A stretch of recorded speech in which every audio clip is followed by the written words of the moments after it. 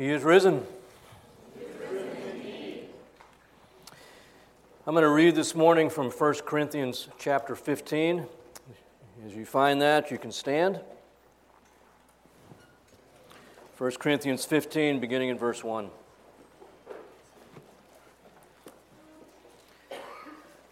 Now I make known to you, brethren, the gospel which I preached to you, which also you received, in which also you stand, by which also you are saved, if you hold fast the word which I preached to you, unless you believed in vain. For I delivered to you as of first importance what I also received, that Christ died for our sins according to the Scriptures, and that he was buried, and that he was raised on the third day according to the Scriptures, and that he appeared to Cephas and then to the 12. After that, he appeared to more than 500 brethren at one time, most of whom remain until now, but some have fallen asleep. Then he appeared to James, then to all the apostles, and last of all, as if to one untimely born, he appeared to me also. For I am the least of the apostles, who am not fit to be called an apostle, because I persecuted the church of God. But by the grace of God I am what I am, and his grace toward me did not prove vain, but I labored even more than all of them. Yet not I, but the grace of God with me. Whether then it was I or they, so we preach, and so you believed. Now if Christ is preached that he has been raised from the dead, how do some among you say that there is no resurrection of the dead? But if there is no resurrection of the dead, not even Christ has been raised. And if Christ has not been raised, then our preaching is in vain, your faith also is in vain. Moreover, we're even found to be false witnesses of God, because we witnessed against God that he raised Christ, whom he did not raise, if in fact the dead are not raised. For if the dead are not raised, not even Christ has been raised. And if Christ has not been raised, your faith is worthless. You are still in your sins. Then those who have fallen asleep in Christ will have perished. If we have only hoped in Christ in this life, we are of all men most to be pitied. I'll pray. Lord Jesus, we again are so grateful, as has already been said and sung, that you gave yourself for us. That God so loved the world that he gave his only begotten Son, that whoever would believe in him, receive him, believe in him, would have eternal life. And we thank you, God, for this gift that you've offered to us. Just merely a gift, nothing we have to do, just receive in faith. Thank you that it has been accomplished. All the work that needs to be done has been done. And all we need to do is to say thank you for what you have accomplished on our behalf. Sins paid for. The separation that we have been born into, taken away, and we've been brought into unity with you. Your very Spirit indwelling us. And we thank you, God, that we can trust you and know that you are the very means for living life in this day that you've given us. We ask that you would be exalted, and that in all that we are doing and will yet do in this day, that it would be to the praise and honor and glory of Jesus. In his name, amen. You may be seated.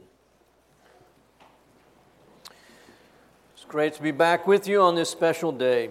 Sorry I wasn't here last Sunday for the testimonies, but I watched them and thought, wow, Nico can preach. Man alive, he was just getting after it last Sunday. That was great.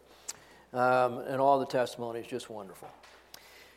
We, as was said last Sunday, one of the reasons that we have the Testimony Sunday is because we don't want to just preach about Christ being alive, but he is, in fact, alive. And he lives in each of those who have placed their faith in him for salvation. And that is no empty statement. It is more significant than anything I could ever unpack, and it is the hinge on which all history turns, that Christ came into this world, lived a sinless life, gave himself for us, and rose again from the dead. It is what intersects time and eternity, where God stepped into time and lived his life and giving himself for us, and as I said, rising again from the dead. One thing that it does, and you think about what is the significance of this day. For those of us that have placed our faith in Christ, it is hugely significant. As we've already said many times through the songs and through the scriptures, it gives us hope. We know where we are headed. We know the means for living this life. We know that we will stand before God in eternity and we will be immediately accepted and embraced as His own simply because we received the free gift of life. But another thing that it does is for those who have not put their faith in Christ, the resurrection of Jesus Christ puts all mankind on notice. It truly does. It is God's simple yet profound statement. There is life after death. And to deny such is to be an absolute fool. The tomb is empty. It is a historical fact. As we read here in this portion of 1 Corinthians 15, more than 500 people saw him alive from the dead. Acts tells us that he appeared for 40 days, appearing to many during that time. Those that wanted to silence the fact that the tomb was empty simply spread lies, but the tomb was always empty and the liars never presented a corpse, which is all they had to do to disprove the resurrection of Christ.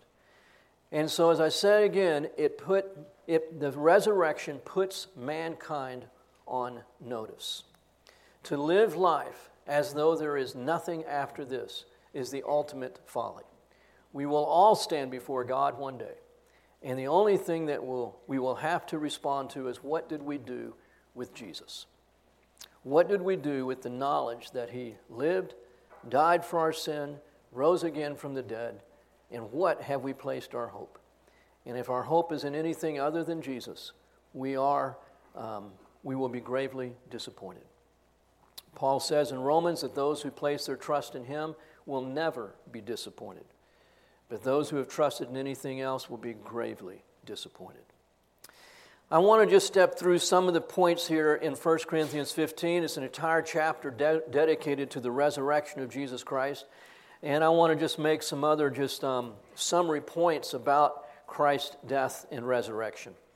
In these verses, the first part of this chapter that I read, it just points out to the historicity of the gospel, first of all, the eyewitnesses that saw it.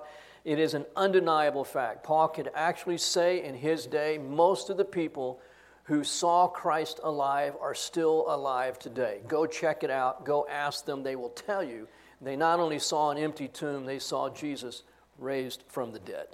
An absolute, verifiable, historical fact.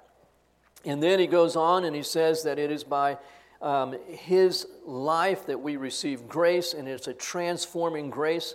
Paul says, I am not what I was. I was once one who persecuted the church of God, but by the grace of God, I am what I am, and His grace toward me did not prove vain, but I labored even more than all of them, yet not I, but the grace of God with me. There's a transforming life of God, which we enter into the moment we just say, Jesus, I understand what you are. I understand what you have done, that you gave yourself for me, a sinner. And I receive that in simple, humble gratitude, saying, thank you for paying for my sin, something that I could never have paid for. And as we receive that gift of eternal life, God's grace immediately becomes operative in us. It's not just a doctrine that we passively receive, but it's something that God is actively working in us to make us something other than what we were. New creatures in Christ, born again by the Spirit of God from above. And His grace is transforming us, bringing us into conformity to Him. So then he goes on and he says, if it's not true, then we are all men most to be pitied, because we're living a life with a hope of a future, when in fact, if there is no future, then we've lived a life to be pitied. But there is the resurrection, and there is the hope of a future, and therefore we are not to be pitied, because we are living knowing that Christ is alive. He says in verse 20, but now Christ has been raised from the dead, the first fruits of those who are asleep. He has been raised from the dead. For since by a man came death, and we know that's true, by a man also came the resurrection from the dead. For as in Adam all die, so also in Christ all shall be made alive. But each in his own order, Christ the first fruits, after that those who are Christ at His coming. Then comes the end, when He delivers up the kingdom to God the Father, God and Father, who, when He has abolished all rule and all authority and power.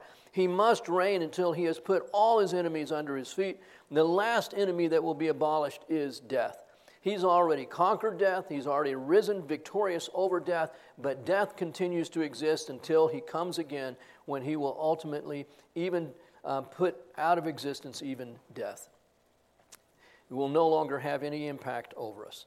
For he has put all things in subjection under his feet. But when he says all things are put in subjection, it is evident that he is accepted who put all things in subjection to him, that being the Father. When all things are subjected to him, the Father, then the Son himself also will be subjected to the one who subjected all things to him, that God may be all in all. He's just simply saying God makes everything right.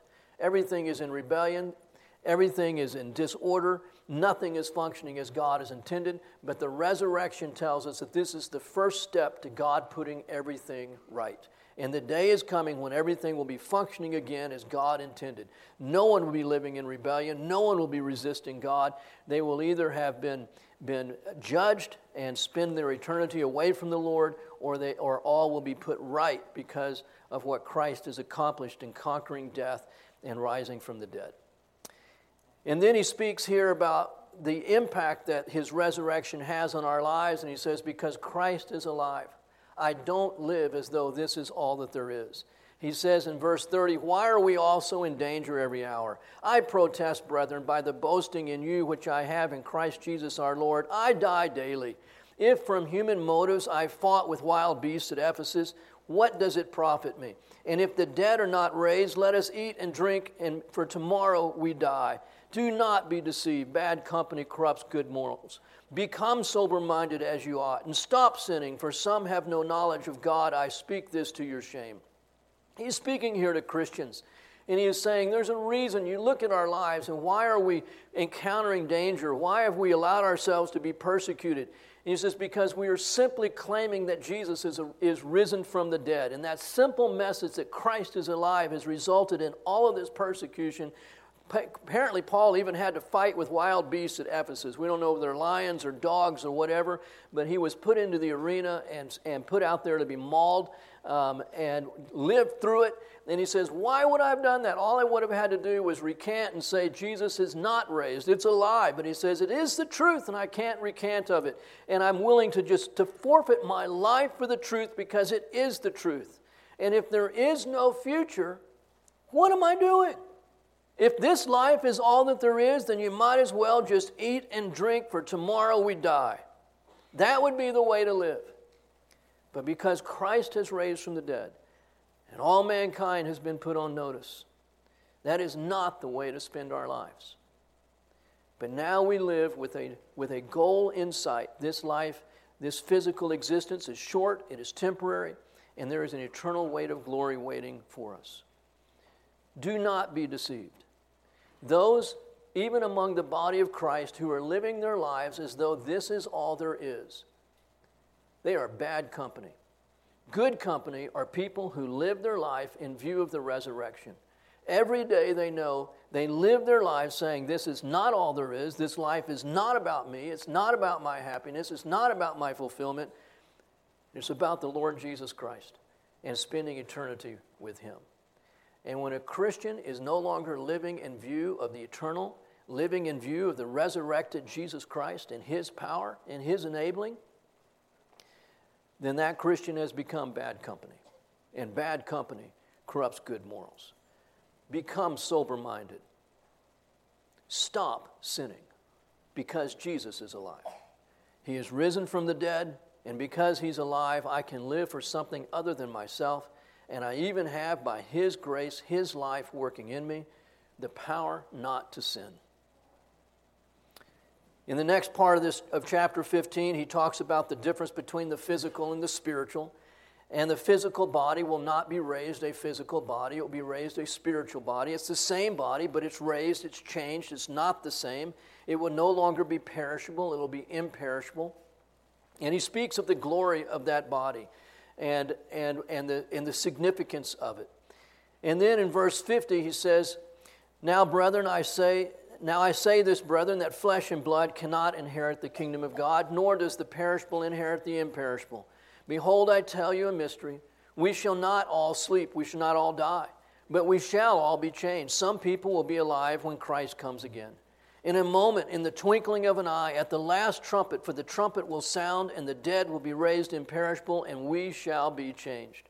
For this perishable must put on the imperishable, and this mortal must put on immortality. But when this perishable will have put on the imperishable, and this mortal will have put on the immortality, then will come about the saying that is written, death is swallowed up in victory. O death, where is your victory? O death, where is your sting? The sting of death is sin, and the power of sin is the law. But thanks be to God who gives us the victory through our Lord Jesus Christ. Therefore, my beloved brethren, be steadfast, immovable, always abounding in the work of the Lord, knowing that your toil is not in vain. Because Christ has been raised from the dead, this body will one day put on the imperishable.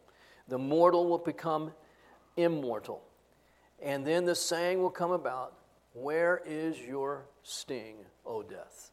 Death is swallowed up in victory. Only the believer can say this.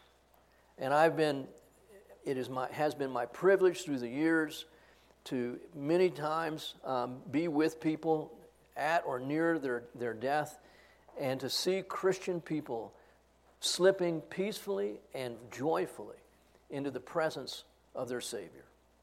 This truth, this scripture is absolute truth. There is no sting of death for the Christian.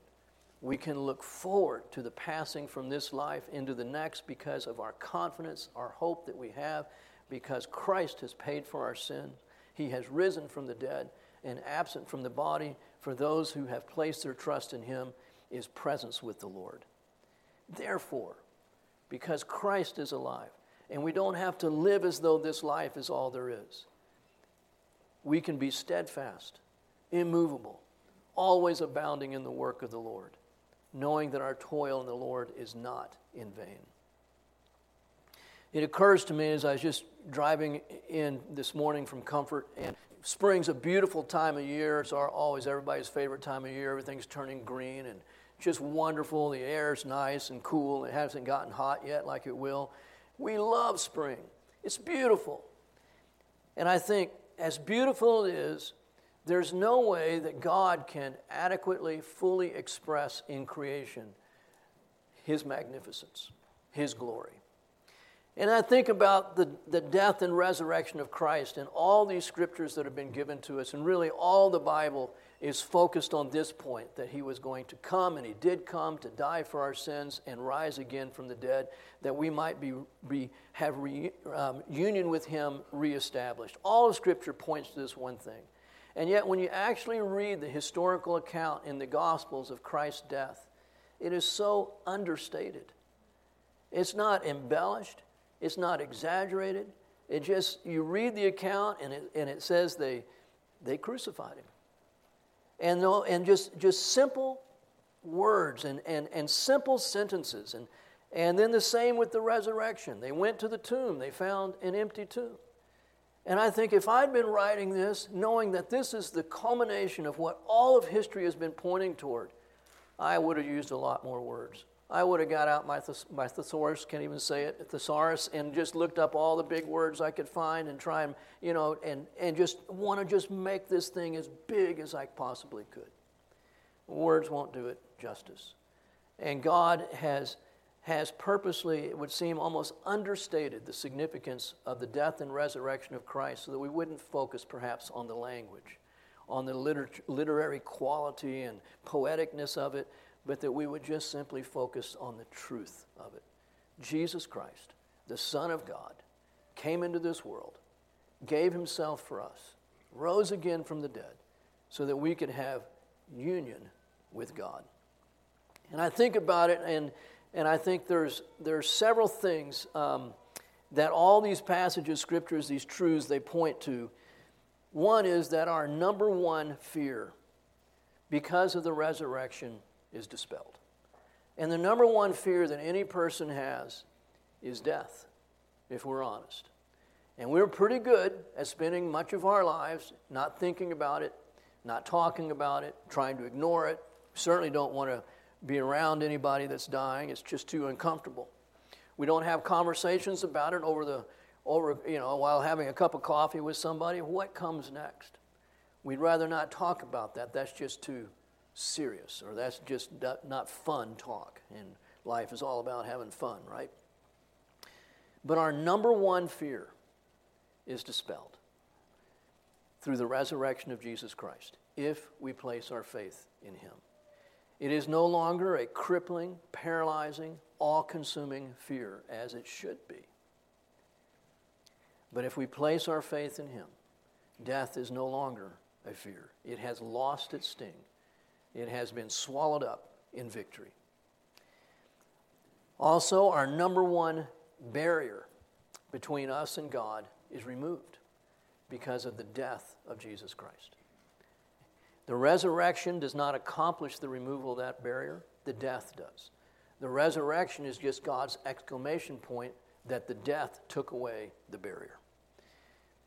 There is no longer any need to have to pay for our own sin, because the barrier between man and God is his sin. And we would never be able to adequately pay for our own sin. It cannot happen. You can't be good enough. You can't try hard enough. You can't sacrifice yourself enough. Jesus has paid the price. John the Baptist exclaimed, "Behold the Lamb of God who takes away the sin of the world." The sin has been paid for. The sin has been taken away. Colossians says the certificate of debt against us has been canceled. He will not use our sin against us. He will not bring it up against us. We have passed out of judgment into life. There will not be judgment in terms of our person. Our works, yes, will be judged, but we pass out of judgment into life. And we have complete access to God granted. Unhindered, unconditional, anytime, without reservation, we can come before God. We don't have to clean up our acts first. We simply come on the basis of the blood of Jesus Christ. And we can come boldly into his presence because Christ has removed the barrier. Hallelujah.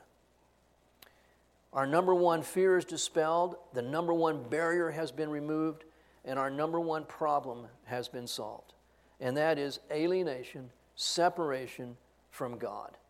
It is removed. We now have union with God, oneness with God, unity with God. This is what we need. We no longer have to live as fragmented, alienated, isolated individuals. And we all sense that in our beings, that something keeps me from being one with others. Jesus Christ came to bring us into union with himself, and on the basis of that union, we can be one with others. And it's an amazing gift that he's given us.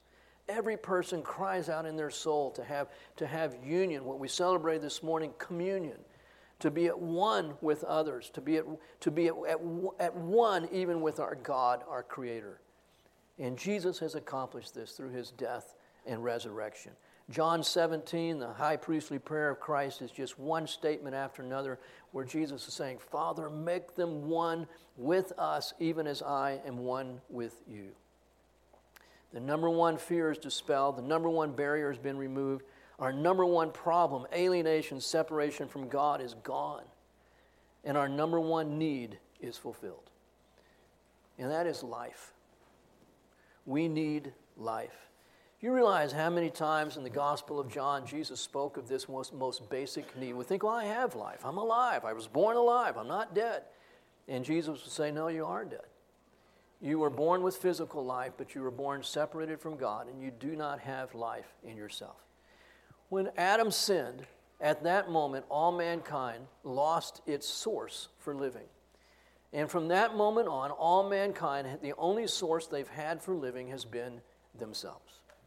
And so every person lives his whole life from one source, his own resources, his own self.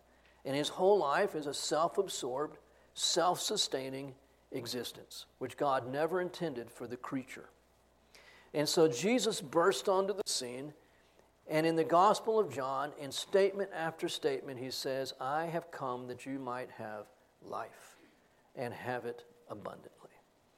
In John chapter 1, it says, in the beginning was the Word, and the Word was with God, and the Word was God. He was in the beginning with God. All things came into being by Him, and apart from Him, nothing came into being that has come into being. In Him was life, and the life was the light of men. And the light shines in the darkness, and the darkness did not comprehend it. He is the light that is the life of men. In John 3:36, he who believes in the Son has eternal life, but he who does not obey the Son does not see life, shall not see life, but the wrath of God abides on him. In John chapter 4, Jesus spoke to the woman at the well and said, everyone who drinks of this water shall thirst again, but whoever drinks of the water that I shall give him shall never thirst. But the water that I shall give him shall become in him a well of water springing up to eternal life. In John 5, truly, truly, I say to you, he who hears my word and believes him who sent me has eternal life and does not come into judgment, but is passed out of death into life. You search the Scriptures because you think in them that you have eternal life, and it is these that bear witness of me, and you are unwilling to come to me that you may have life. On and on, Jesus is saying in the Gospel of John, you need life, and I've come to give you life. And the resurrection proves that he has that life. Jesus answered and said to them, this is the work of God, that you believe in him whom he has sent. Jesus said to them, I am the bread of life. He who comes to me shall not hunger, and he who believes in me shall never thirst. For this is the will of my Father, that everyone who beholds the Son and believes in him may have eternal life. And I myself will raise him up on the last day. Truly, truly, I say to you, he who believes has eternal life. I am the bread of life. I am the living bread that came down out of heaven. If anyone eats of this bread, he shall live forever, and the bread also which I shall give for the life of the world is my flesh.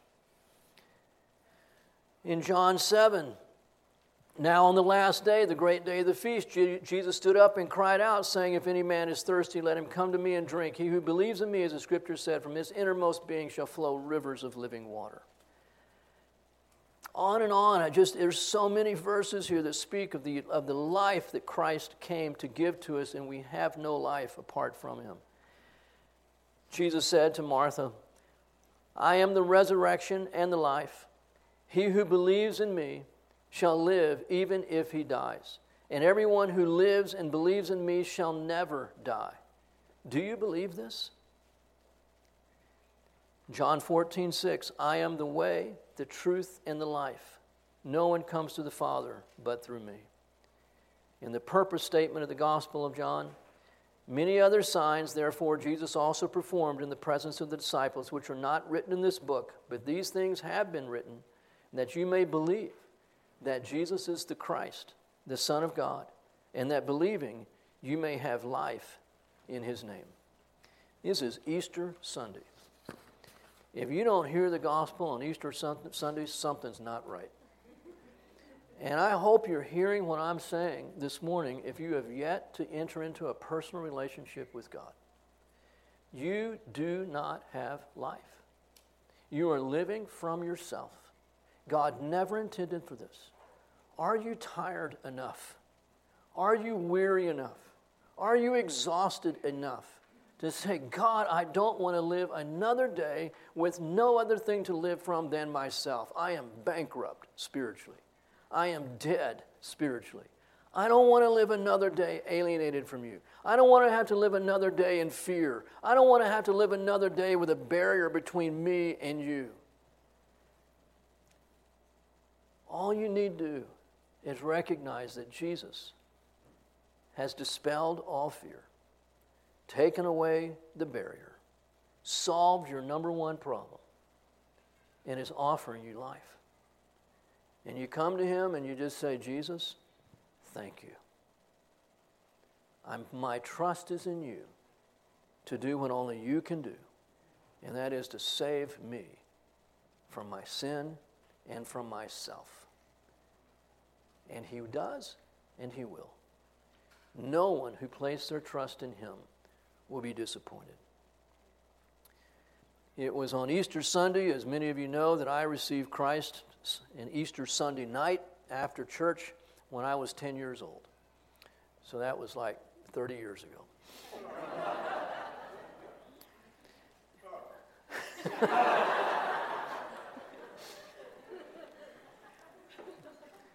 Thanks, Dad.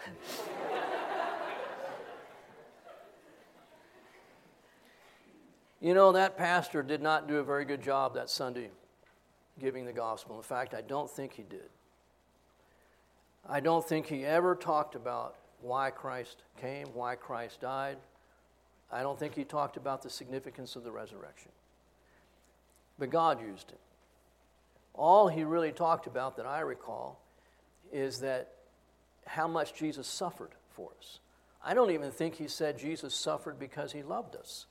He just went into the gory details of what it involved for Jesus to die on the cross for us.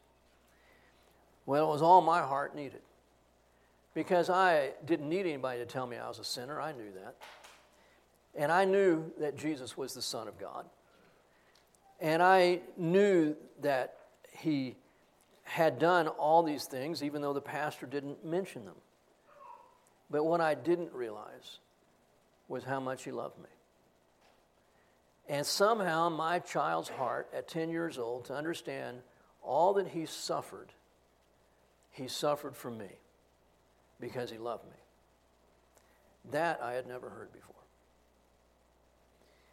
And that night, I don't know, it seems like it might have been the first time I ever really talked to Jesus. And I didn't know how to say, Jesus, I trust you. All I knew to say was, Jesus, I want you to love me. And I didn't hear an audible voice, but in my heart before the Lord, I heard him say, I do love you, and I will love you. And I knew at that moment that I was his. I've never been the same. There have been times I've doubted his love for me, and many times that I've lived from myself again rather than from him. But I've never doubted that I belong to him. Went to school the next day in the 5th grade and found my 2 best friends individually of each other and tried to explain to them what happened to me. I had no idea what to say. But I grabbed my best friend by the shoulders. He was bigger than me, so I had to reach up and said, I've got to tell you what's happened to me. He said, what? I said, I don't know. He was very concerned for me. And I went and got my next best friend. He was my size, grabbed him by the shoulders, and got to tell you what's happened to me. What? And I said again, I don't know. So now they think, maybe they should report me to the authorities or something. So but I didn't know how to say what I knew was true. My sin has been removed. And I now am a child of God's. I belong to him. I did nothing. I just said, Jesus, I want you to love me. Again, understanding that I'm a sinner and understanding I have no life. Understanding I have no relationship with him. I can make no claim upon him. I can make no demand upon him. All I can do is just say, I'm here. Would you love me? It's not complicated. Faith is not a hard thing. And faith is not even something we do. Faith is simply trusting him to do something. That's why I can't take credit for faith, because my faith doesn't save me. Jesus saves me. It's not a prayer that saves me. It's not my faith that saves me. Christ saves. And all he wants us to do is say, Jesus, save me. And only the Savior gets credit for saving. Not the man, the woman, the boy or girl that said, save me. Our most basic, crying, fundamental need is to have life, because we have no life apart from him. Just existence. And once you've received that life, now everything changes. It's not just a ticket to heaven. Praise God, we get to go to heaven. Praise God, the sting of death is lost. The death is lost its sting. And now there is only victory. And yes, absent from the body is present from the Lord. The fear is gone. Praise God.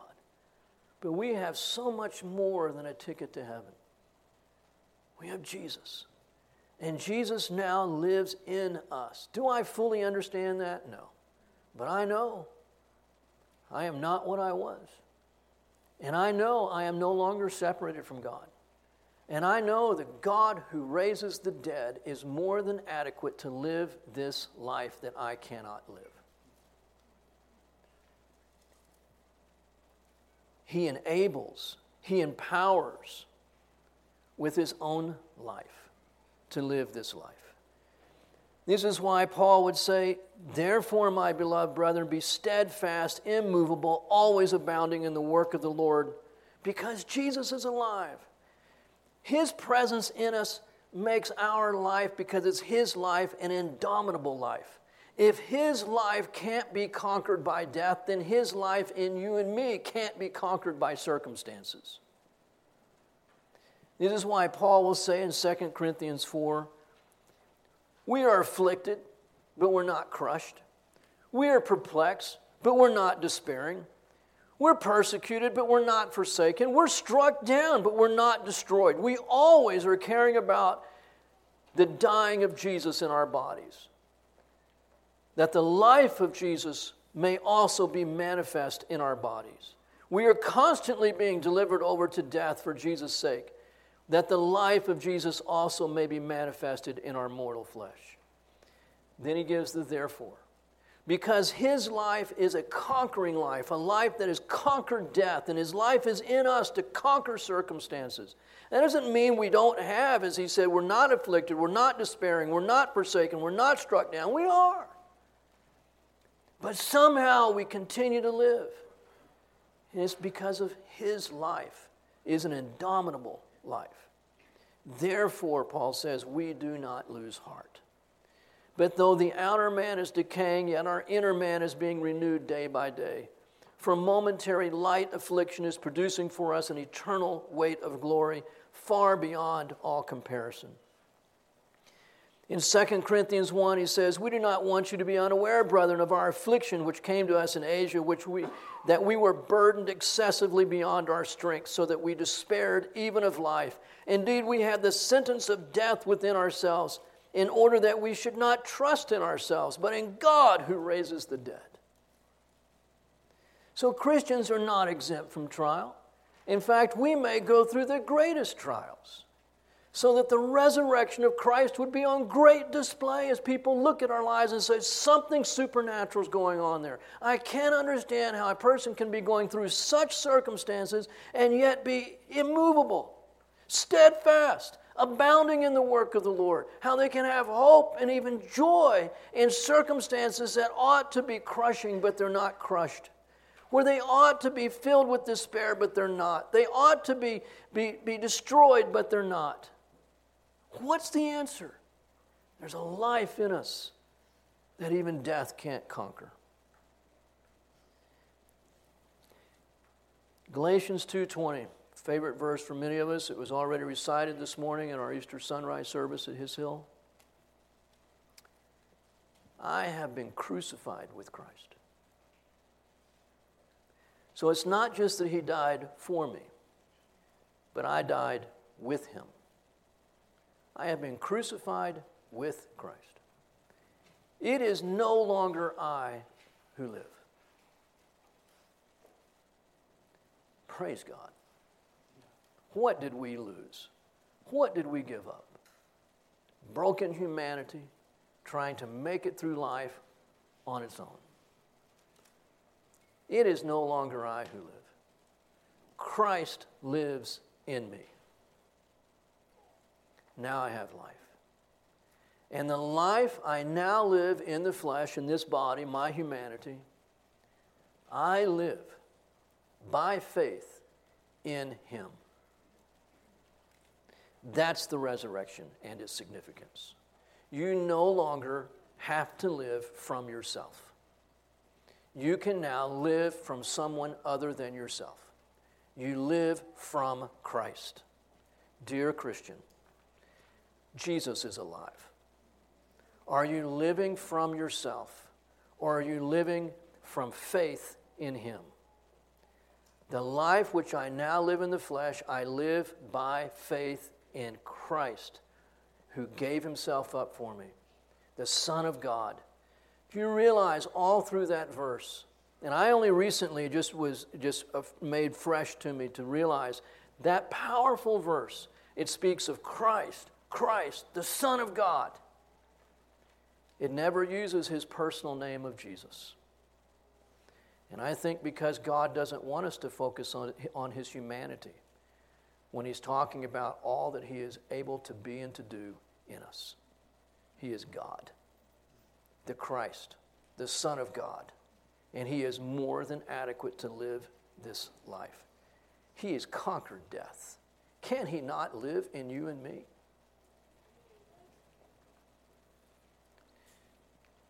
I come across these quotes sometimes that sting when I read them, and so I think, I need to write them down in my Bible. So I've got all these things written in my Bible, stinging quotes. They're not all stinging, but some of them are. Because I think I need this. From Oswald Chambers, beware of hearkening back to what you once were when God wants you to be something you have never been. There is no condition in life in which we cannot abide in Jesus.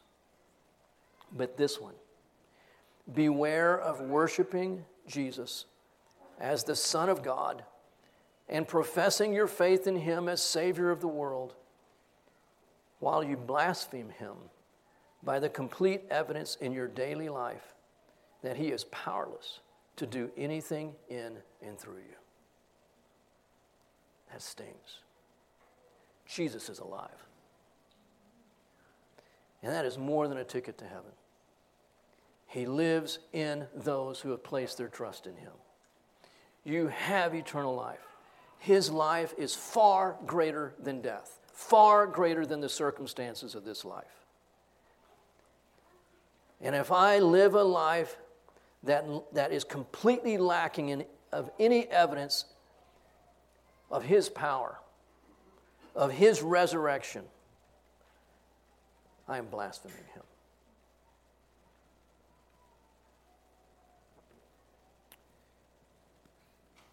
He is a good God, and he loves us with all that he is. And giving his Son for us is his constant proof of his love for us. And the fact that he is raised from the dead means that I don't have to live a single moment from myself ever again. But I can live in him and from him and for him because of Christ who lives in me. And if you've yet to place your faith in Christ, I'll say it again. Mankind has been put on notice. The resurrection is God's statement. There is a life to come.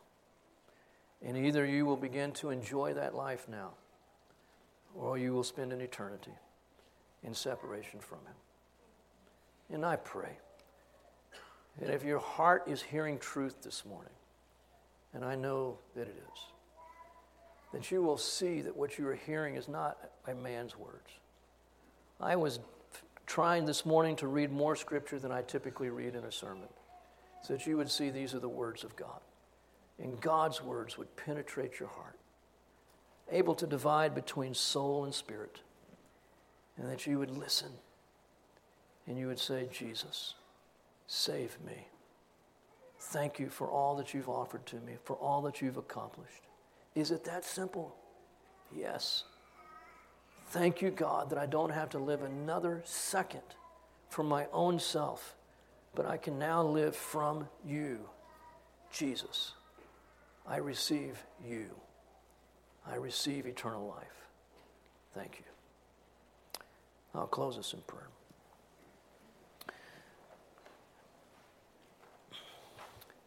God, I thank you for all that you've done. It is beyond words. Anything that I would say, God, would not begin to express the glory of your person and the significance of your work. I can't begin to touch it. But God, you are able to speak into our hearts, our souls, our spirits. I pray we would hear your voice. If not at this time, even later today, tomorrow, that we would hear, God, as you speak to us, and that we would respond to you in that simple, childlike faith that says, thank you. And Father, I pray that for those of us, and I believe most of us in this room without doubt, that have placed our faith in Christ, God, that we would know that from this time on, it is no longer our life, it is yours. And we no longer live the life in this flesh from ourselves, but from you.